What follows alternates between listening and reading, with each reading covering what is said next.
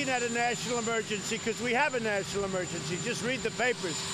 We have a crisis at the border of drugs, of human beings being trafficked all over the world. They're coming through.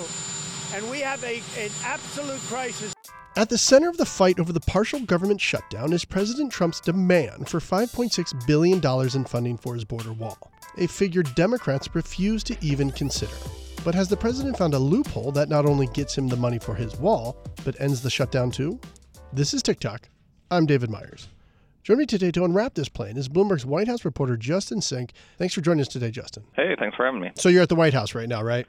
I am, yeah. We're getting ready for the president's speech later tonight. So let's break down the president's plan, because he has his mind set on this plan that in theory gets him the funding he needs. What are the details of this plan? Yeah, so what the president has sort of teased at is the idea that he's going to invoke a national emergency. And he hasn't said exactly how it will work yet, and we know that it's still under deliberation. So there's people within the White House who are pushing against this idea because it would be a kind of radical circumvention of the traditional role that Congress plays in appropriating money. And then there's people in the White House who say, hey, Donald Trump really thinks that this wall is important. Democrats have refused to negotiate with him, and this is his one sort of chance to force the issue. And sure, there might be legal challenges. Sure, it might shatter precedent, but this is his sort of shot to get something that he's talked about, ever since he began campaigning. So that debate's still ongoing. We might get more details about it tonight, or it might be something that comes out over the next few days. But since the president has sort of hinted at it a few times, we did a dive into if he decides to exercise these emergency powers, where he might go get the money from.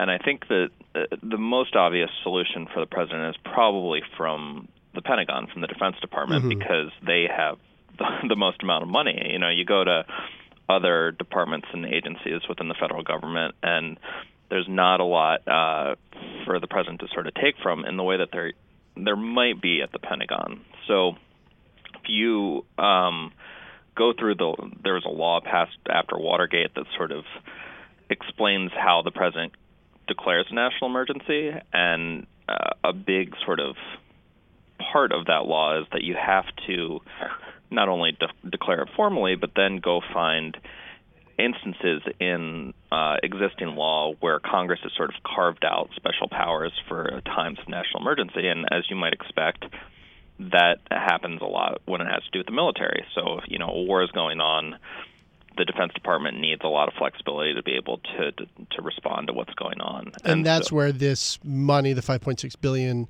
that the president wants, that's the pie it will come from. Yeah, so looking at what he could do, there's sort of two obvious things the Defense Department. One is to take money from what's called the military construction budget, and this is what Congress gives the Pentagon to build new bases, to build housing for soldiers and their families, to build schools on military bases, all these sorts of things. And under the law, he can, the Department of Defense and the Secretary of Defense can move in a time of national emergency money around there. But the sort of danger, of course, is that all of those things that I just mentioned are sort of essential things for the Defense Department, right? It becomes hard when you say, or politically more difficult when you say, hey, we're actually not going to build schools for active duty soldiers' kids because we need to build the wall. So that's a trade-off that the president's going to have to consider. But because it is a sort of big pot, it's about $10.3 billion in the next year, that could be one area where some of that wall funding comes out of. But then of that $10 billion that's appropriated for something else, $5 billion would go to the president for his wall. But what happened to the $5 billion that money was supposed to be spent on? So those projects would be put on hold or maybe delayed until next year. And of course, Congress, I think, will be reluctant if they are frustrated by the president sort of subverting their will to give these big dollar amounts in the future. So there might be people in the Pentagon who are resistant to this plan. There's one other sort of pot at the Defense Department that the president could dip into, and that's the budget for civil works projects. So when you think of the Army Corps of Engineers and them going in and building levees and projects to help ships navigate through commercial waterways in the United States, they've got a chunk of money as well, around $7 billion for this fiscal year.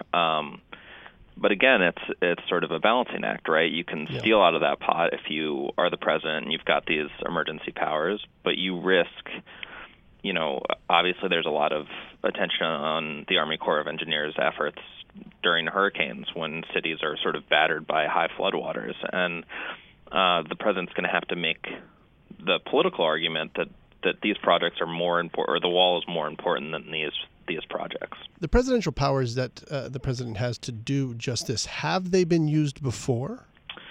So they have been employed kind of dozens of times, but normally in sort of instances that we would all agree are national emergencies. So President Bush, for instance, called a national emergency after 9/11. A national emergency was called after the Iran hostage crisis. So we have examples in the past of the president calling a national emergency. What we haven't seen is this kind of specific application of emergency powers before. So we talked to people like Jay Johnson, who was the general counsel of the Defense Department under President Obama and then became the Secretary of Homeland Security, and he said these sorts of powers, this possibility were envisioned and have been used previously for something like building a military base overseas during a conflict, or building something that would help protect American troops in the sort of classic context that you would consider Defense Department spending and these sorts of appropriations. So this really is kind of an unprecedented interpretation of the law, and that's going to open up the president and the White House to certainly political and almost definitely legal challenges as they try to implement this. And let's talk about those legal challenges, because it will cut Congress right out of the process. So is it going to be right off the bat the Democrats who challenge this? I think so. I mean, the House Democrats have already said that they're planning to mount a legal challenge. It's something that almost certainly is going to be taken up by a federal judge if the president presses forward with this. Now, the White House says they've been consulting with the Office of Management Budget, with their White House counsel, and that anything the president does will be legal.